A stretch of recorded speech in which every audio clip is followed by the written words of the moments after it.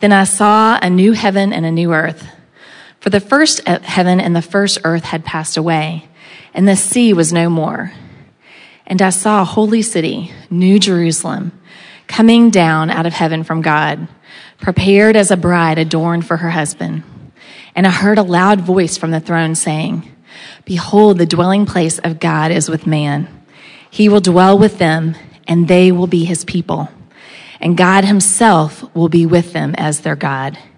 He will wipe away every tear from their eyes, and death shall be no more. Neither shall there be mourning, nor crying, nor pain any more, for the former things have passed away." And he who was seated on the throne said, "Behold, I am making all things new." Also he said, "Write this down, for these words are trustworthy and true." And he said to me, "It is done. I am the Alpha and the Omega, the beginning and the end. To the thirsty I will give from the spring of the water of life without payment. The one who conquers will have his heritage, and I will be his God, and he will be my son. But as for the cowardly, the faithless, the detestable, as for the murderers, the sexually immoral, sorcerers, idolaters, and all liars, their portion will be in the lake that burns with fire and sulfur, which is the second death." Then came one of the seven angels who had the seven bowls full of the seven last plagues and spoke to me, saying, "Come, I will show you the bride, the wife of the Lamb." And he carried me away in the Spirit to a great high mountain and showed me the holy city Jerusalem coming down out of heaven from God, having the glory of God, its radiance like a most rare jewel, like a jasper, clear as crystal. It had a great high wall with 12 gates, and at the gates 12 angels, and on the gates the names of the 12 tribes of the sons of Israel were inscribed. On the east 3 gates, on the north 3 gates, on the south 3 gates, and on the west 3 gates.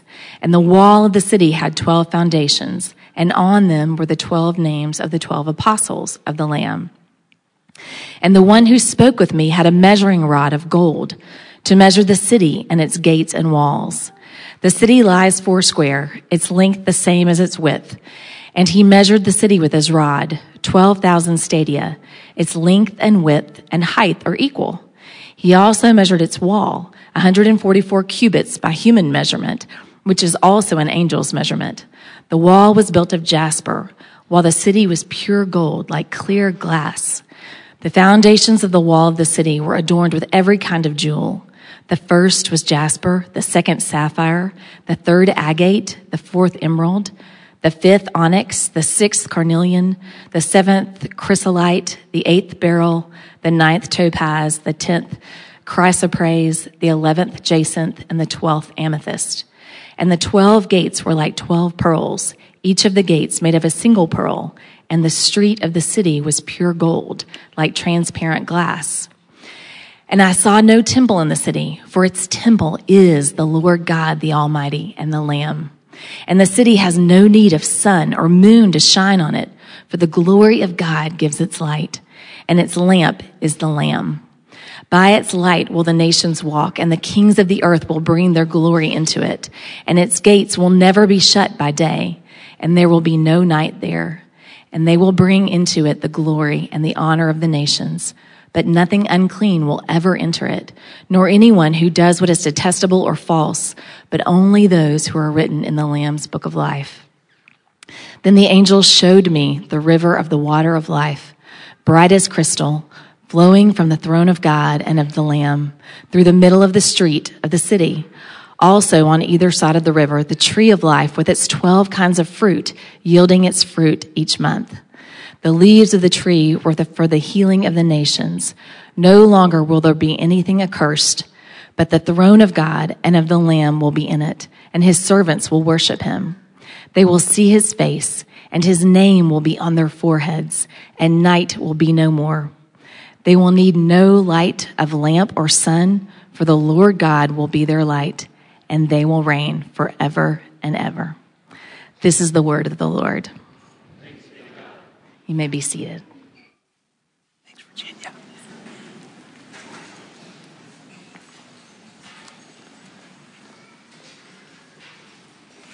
Beloved, there's my opinion, and there's your opinion, and then there's what Virginia just read, which is the very word of God. We should ask that he would teach us. Pray with me. Father, Son, and Spirit, thank you. Thank you for your word. Thank you for explaining to us what life means. Thank you for directing our paths. Thank you for the hope that we have in Christ. I pray this morning as we peer into your word once again, that you would give us eyes to see, ears to hear, that you would allow us to taste and see that you're good, that you're very good.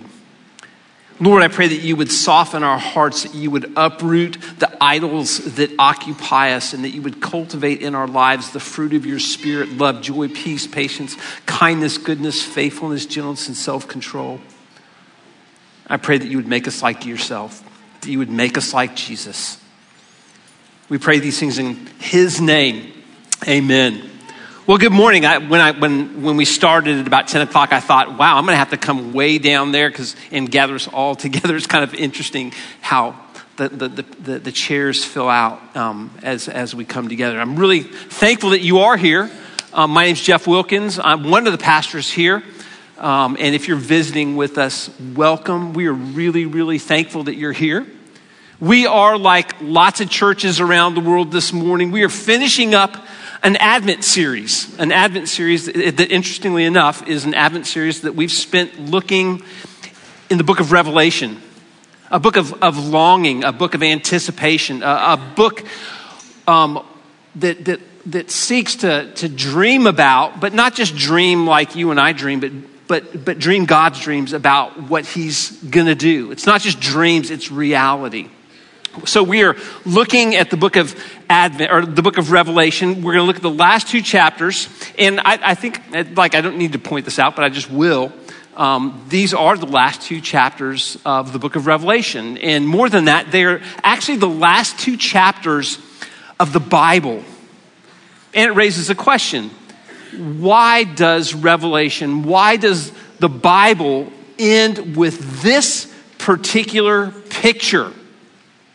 As I thought about that, a verse popped to mind. Matthew 16:18. Jesus famously said, "I will build my church, and the gates of hell shall not prevail against it."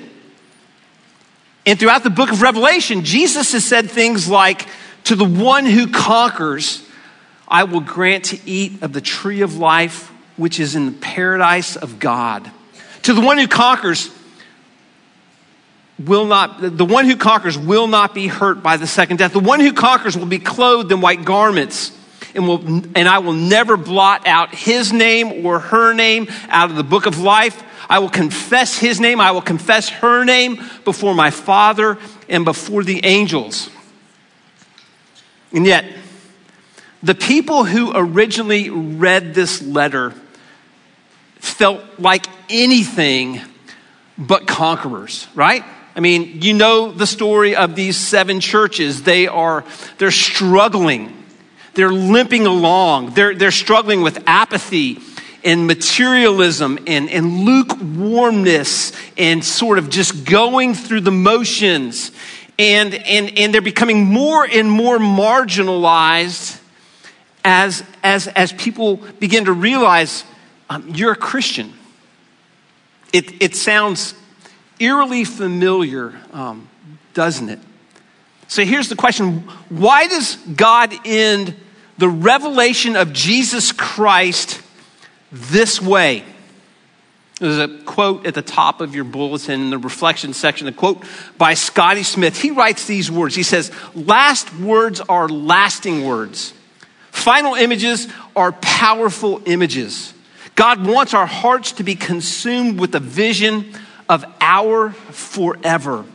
He wants us to see, hear, understand, and feel our awesome destiny, our inheritance, our future, our glory, our home, our hope." What both Scotty Smith and John, the author of Revelation, know is this: that this is our vision, that this is our future, that this is our hope. But they also both know that we live in this tension, right? Between the already and the not yet. The metaphor that the Bible gives us to describe what our lives are like is that of a woman in the pains, in the throes of birth. We can feel the baby moving around inside of us, but we do not yet see the baby. No doubt those of you who have had the joy of giving birth toward the end of labor have thought, perhaps you've even cried out, will this ever end? Am I right? Yes, I think I've seen it 3 times. That's what Kathy said. And also, keep your hands off me. Never mind. That's how the original readers of this letter felt. And if we're honest, it's probably how we feel from time to time. John knows it. And he knows that we need meaning and we need direction in the present. And we need a certain hope for the future. And that's exactly what he gives us in this passage. So how does this glimpse of the new heavens and the new earth give us meaning and direction in the present? Well, think about Revelation 21 verse 1. Then I saw a new heaven and a new earth. For the first heaven and the first earth had passed away, and the sea was no more. What is John showing us? Well, first, when John uses the phrase heaven and earth, he's not just talking about the planet Earth and the sky that sort of encircles our world. He's not even just talking about the Milky Way, our solar system. In the Bible, the words heaven and earth refer to all creation. I mean, think back to Genesis chapter 1, verse 1. In the beginning, God created the heavens and the earth. What that means is that the heaven and the earth refers to everything. And then John goes on and he says in verse 2, and I saw the holy city, New Jerusalem, coming down out of heaven from God, prepared as a bride adorned for her husband. What does that mean? I was taught as a child growing up in the church that when we die, we go to heaven to be with Jesus forever. And that teaching is both right and wrong. What the Bible teaches us is that if you were a believer and you die before Jesus returns, you will go to heaven to be with Jesus. You will go to heaven to become a part of this new creation. You will go to heaven to become part of this bride adorned for her husband. But you will be a New Jerusalem. You will be the bride of Christ in waiting. In waiting for what? Well, again, verse 2, the holy city, New Jerusalem, coming down out of heaven. Reflecting on these words, Christopher Wright writes, Christians who talk about going to heaven as if that were their last hope seem to have missed the whole point of the way the Bible ends. Revelation 21 doesn't show us going up to heaven, does it? It shows heaven coming down to earth. What's God going to do when he gets here? Verse 5. He's going to make all things new. What does that mean? Well, to answer that question, we have to think back to the source of John's hope. What was the source of John's hope? It was the resurrected Christ. It was the resurrected Jesus. The risen Jesus was physical. He was not a ghost. The risen Jesus ate food and he talked with his disciples about the kingdom of God. The risen Jesus had scars in his hands and in his feet and in his side. The risen Jesus actually invited the disciples. You remember the story. He invites the disciples who are struggling with, like, are you for real? He invites them to touch him, to realize, like, he's really real. But the resurrected Jesus was also very different, right? Some of his disciples didn't even recognize him when he showed up. And while Jesus' body was physical, it was physical in a way that was clearly different than theirs and different than ours. He inexplicably appeared and he disappeared from rooms, baffling his disciples. There were no categories to prepare them for this. This paradox of the same Jesus who was also different is precisely what John is trying to communicate to us about the new heavens and the new earth in our passage. He is convinced that the future of the universe walked out of the tomb on Easter morning, simultaneously the same and different. He is convinced that what was true of the risen Jesus will also be true for all of creation when Christ comes in the clouds to make all things new.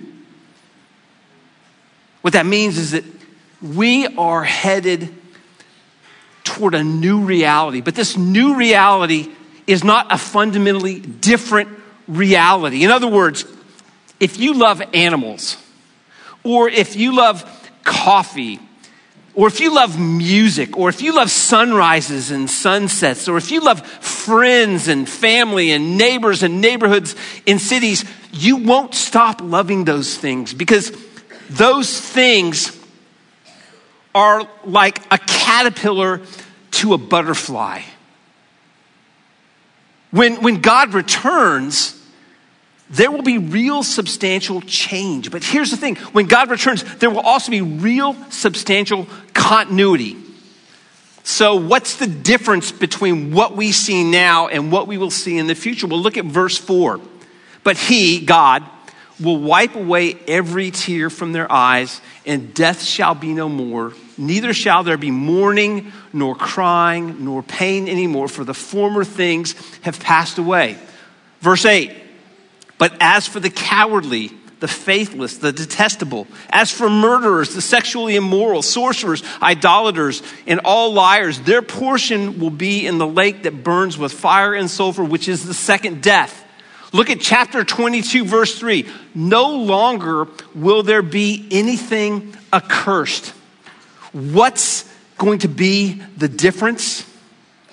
This is the difference. That when Christ comes in the clouds, he is going to purge his creation of all of the poison and evil and sin and death that infects his creation. He's going to transform his creation into everything it was ever created to be.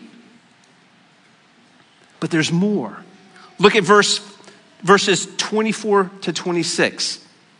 By its light, by the light of the glory of God and the lamp of the Lamb, will the nations walk, and the kings of the earth will bring their glory into it. And its gates will never be shut, and there will be no night there.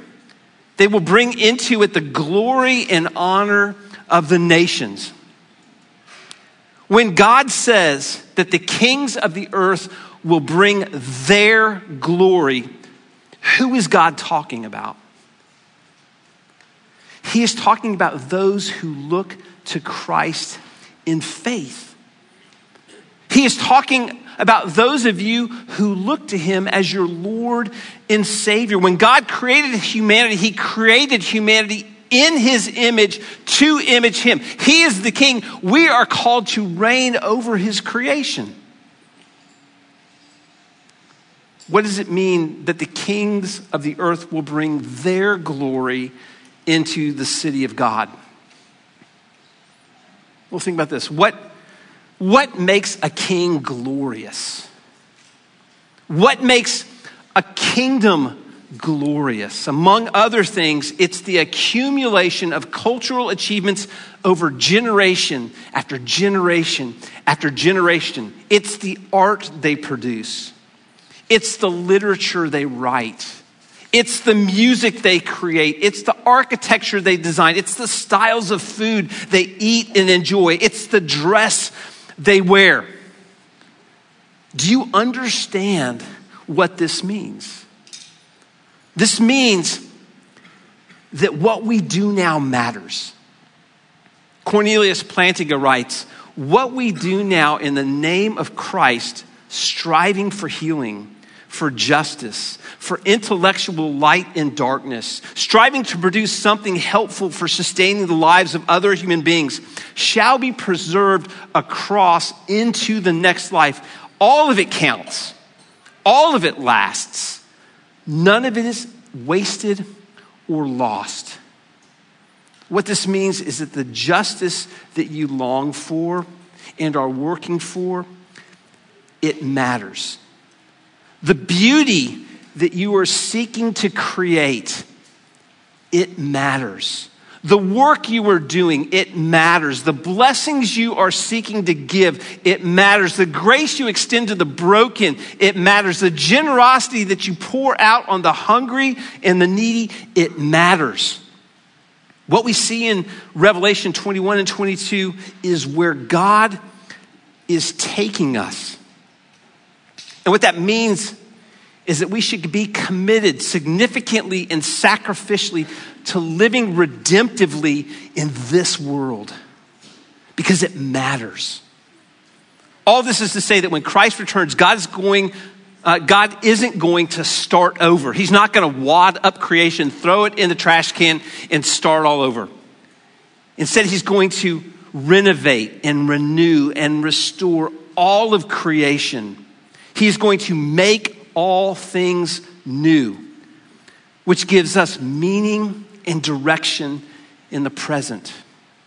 So how does this glimpse of the new heavens and the new earth give us hope for the future? Well, if you read through this passage, what you realize is that you are being bombarded by this kaleidoscope of images that are drawn from the Old Testament prophets and poets. First, there is the new heavens and the new earth, clearly a reflection or a reference to Genesis chapter 1. In the beginning, God created the heavens and the earth. Then there's this picture of this bride coming down out of heaven, a reflection of the writings of the prophets Hosea and Ezekiel. Then there's this holy city of Jerusalem with all of these sort of bizarre dimensions, tapping back into the vision of the prophet Ezekiel, tapping back into the description of the Holy of Holies, both in the tabernacle and in Solomon's temple. And finally, John circles back around to the garden, an obvious expansion on what we see in Genesis chapter 2. Now, what do all these different images mean? We can only touch on this. But let's think about this. It's very interesting that when John sees the new heaven and the new earth, the only thing he tells us is that the sea was no more, which if you like to go to the ocean during the summer might sound like a drag. But what you need to remember is that throughout the Old Testament, the sea represents chaos. It represents relentless evil. And in the book of Revelation, the seven-headed beast of chapter 13 comes from where? It comes from out of the sea. And the great prostitute of chapter 17, she sits on the waters.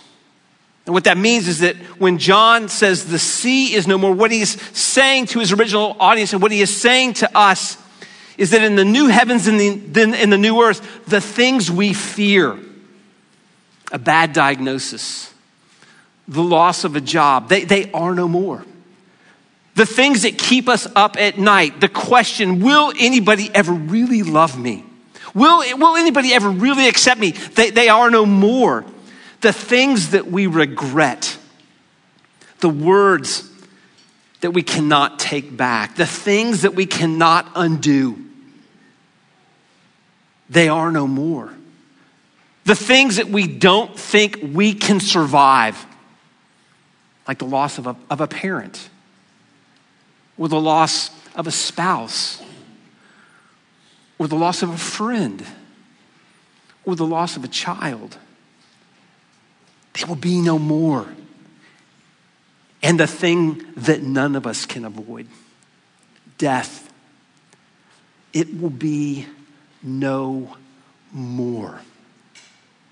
That's the picture that John is painting for us. That's the picture that God reveals to John. And you have to think, what a picture.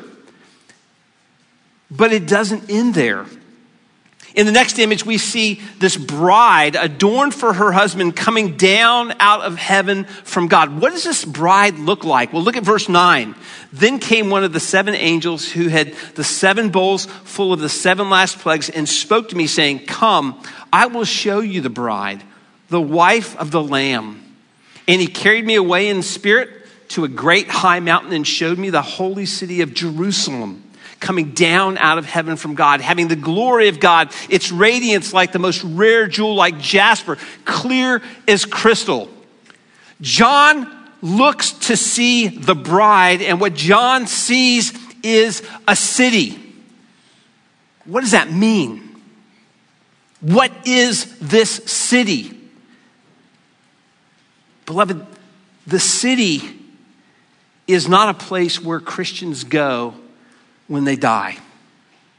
The city is not a final destination. The city is not like London or New York or Los Angeles. Rather, it's the people of God.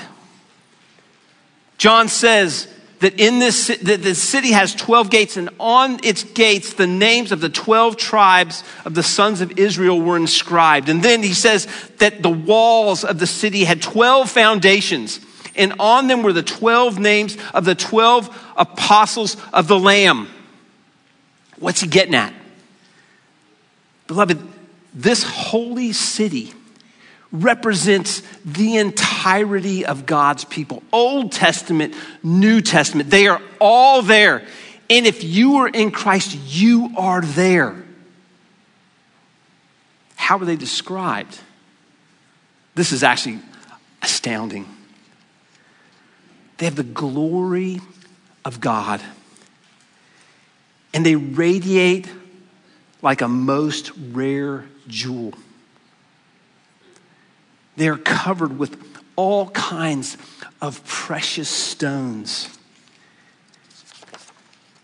There are these amazing pearl gates, and the streets are said to be of pure gold. What does that mean? Well, let me ask you another question. How do you think God sees you? What expression do you think God has on his face when he looks at you? Well, Jeff, truth be told, I don't exactly know. But given my lust for that woman or for that man, given my dissatisfaction with my job, given with the way that I talk to my husband or my wife or my roommate or my children, given how spiritually apathetic I feel most of the time, my guess is it's not a very happy look. And what I want you to do is I want you to remember who this letter is written to. The church in Ephesus, whose love for Christ has cooled. The churches in Pergamum and Thyatira who are still dabbling in pagan religion and they're sleeping around with each other. The church at Sardis, who is just going through the motions, but their hearts aren't really in it. The church at Laodicea, who at best can be described as lukewarm. Now, why do I point that out? It's because the beauty and the splendor and the radiance and the magnificence and the glory that's described in this passage is God's description of his people. These aren't just John's words. These are God's words. And what this means is this is how God sees his people. It's how God sees Christians. And if you were a believer, this is how God sees you. Think about how unbelievably encouraging this vision would have been to John's original readers. Think about how encouraging this vision should be to you. And this beauty and splendor and glory isn't the result of our efforts any more than it was a result of their efforts. It's all of Christ Jesus, who the Apostle Paul tells us in Ephesians 5, loved the church and gave himself up for her that he might sanctify her, having cleansed her by the washing of water with the word, so that he might present the church to himself in splendor, without spot or wrinkle or any such thing, that she might be holy and without blemish. It's all of grace. It is all of grace. It is all of grace. Beloved, this is what Jesus does. This is what Jesus is doing. And if you're a believer, this is what he is doing in you. Now, we can only touch on the last image that we see here. It's an image of the garden. We see it in chapter 22. It's clearly meant to make us think about the Garden of Eden. In Genesis chapter 2, there's a river of the water of life, and there's a tree of life with its 12 kinds of fruit, yielding its fruit each month, meaning what? Meaning that the new heavens and the new earth mean life. They mean eternal life. They mean abundant life. Life in the garden is life the way it was meant to be. Do you remember how Adam and Eve were described in the garden? Naked and unashamed. Can you imagine?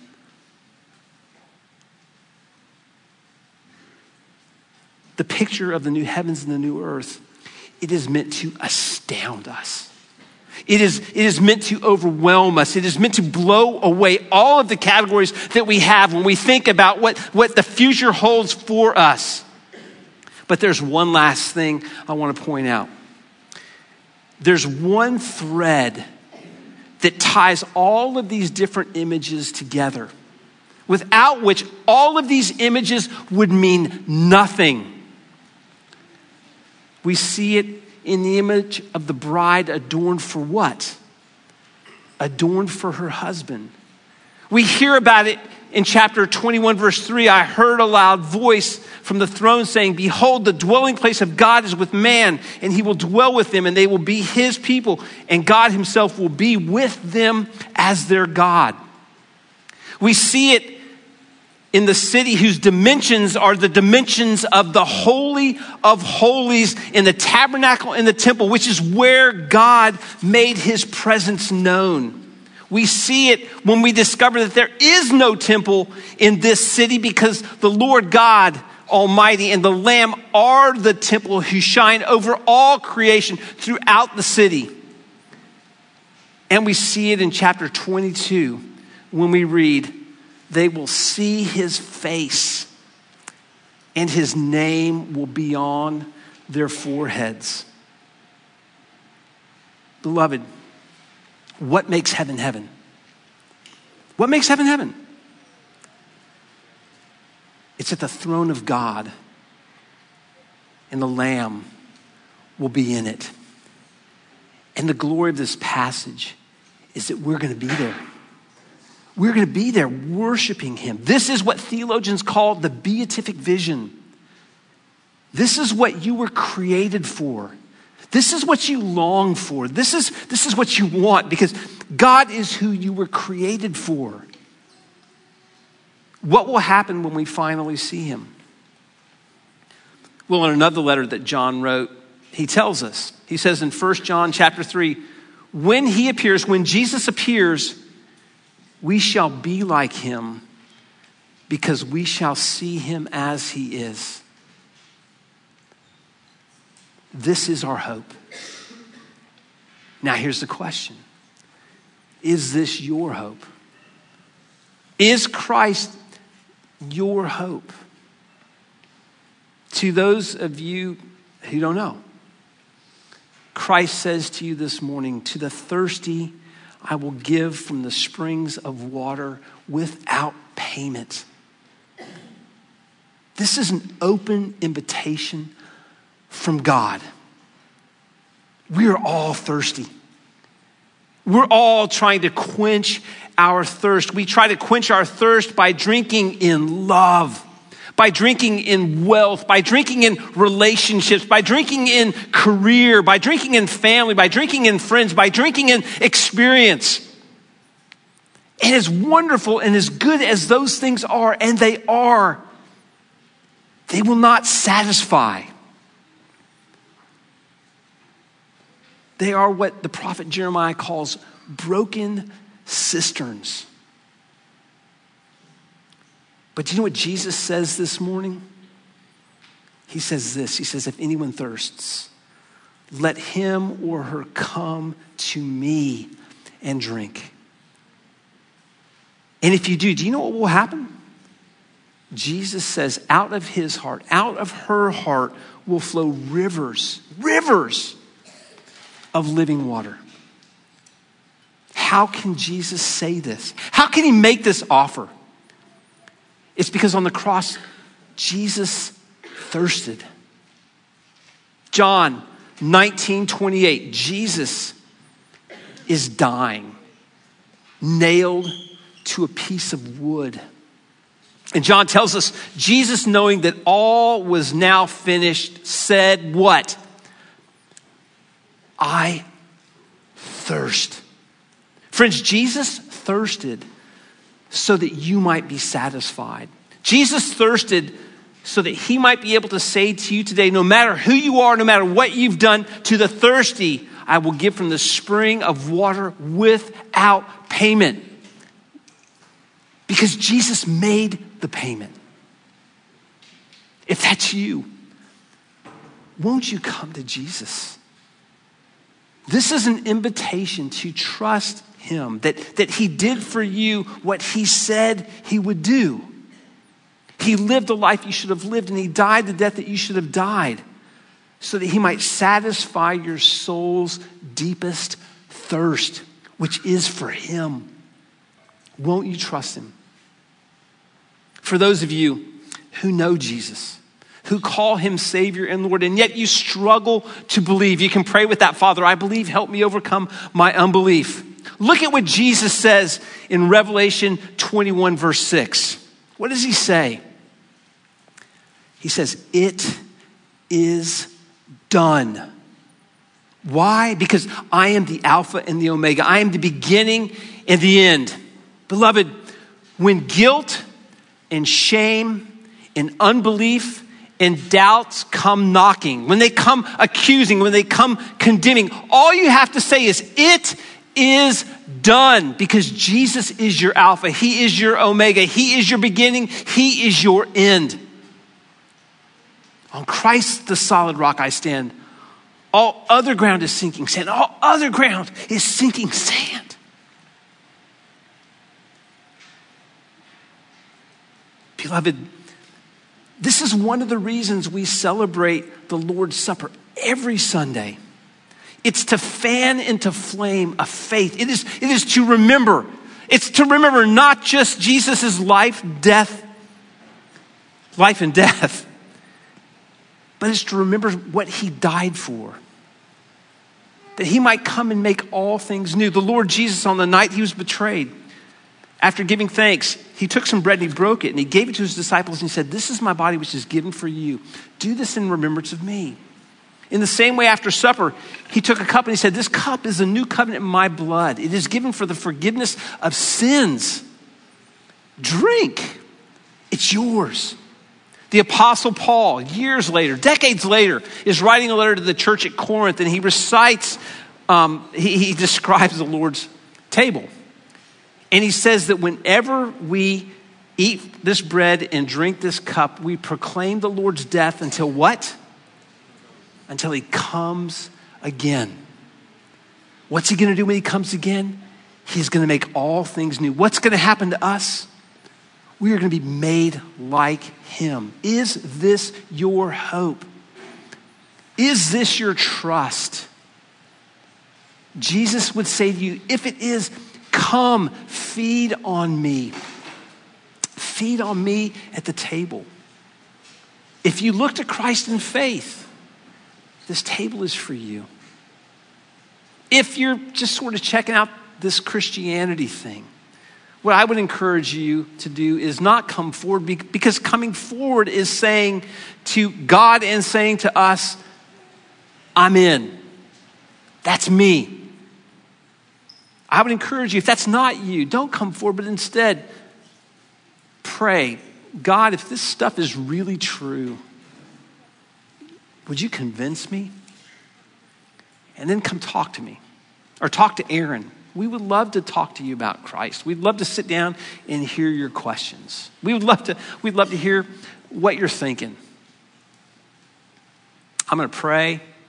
I'm going to invite the musicians to the table. We're going to serve them first, and I'm going to call the rest of you to come forward. Let's pray. Father, thank you for your word.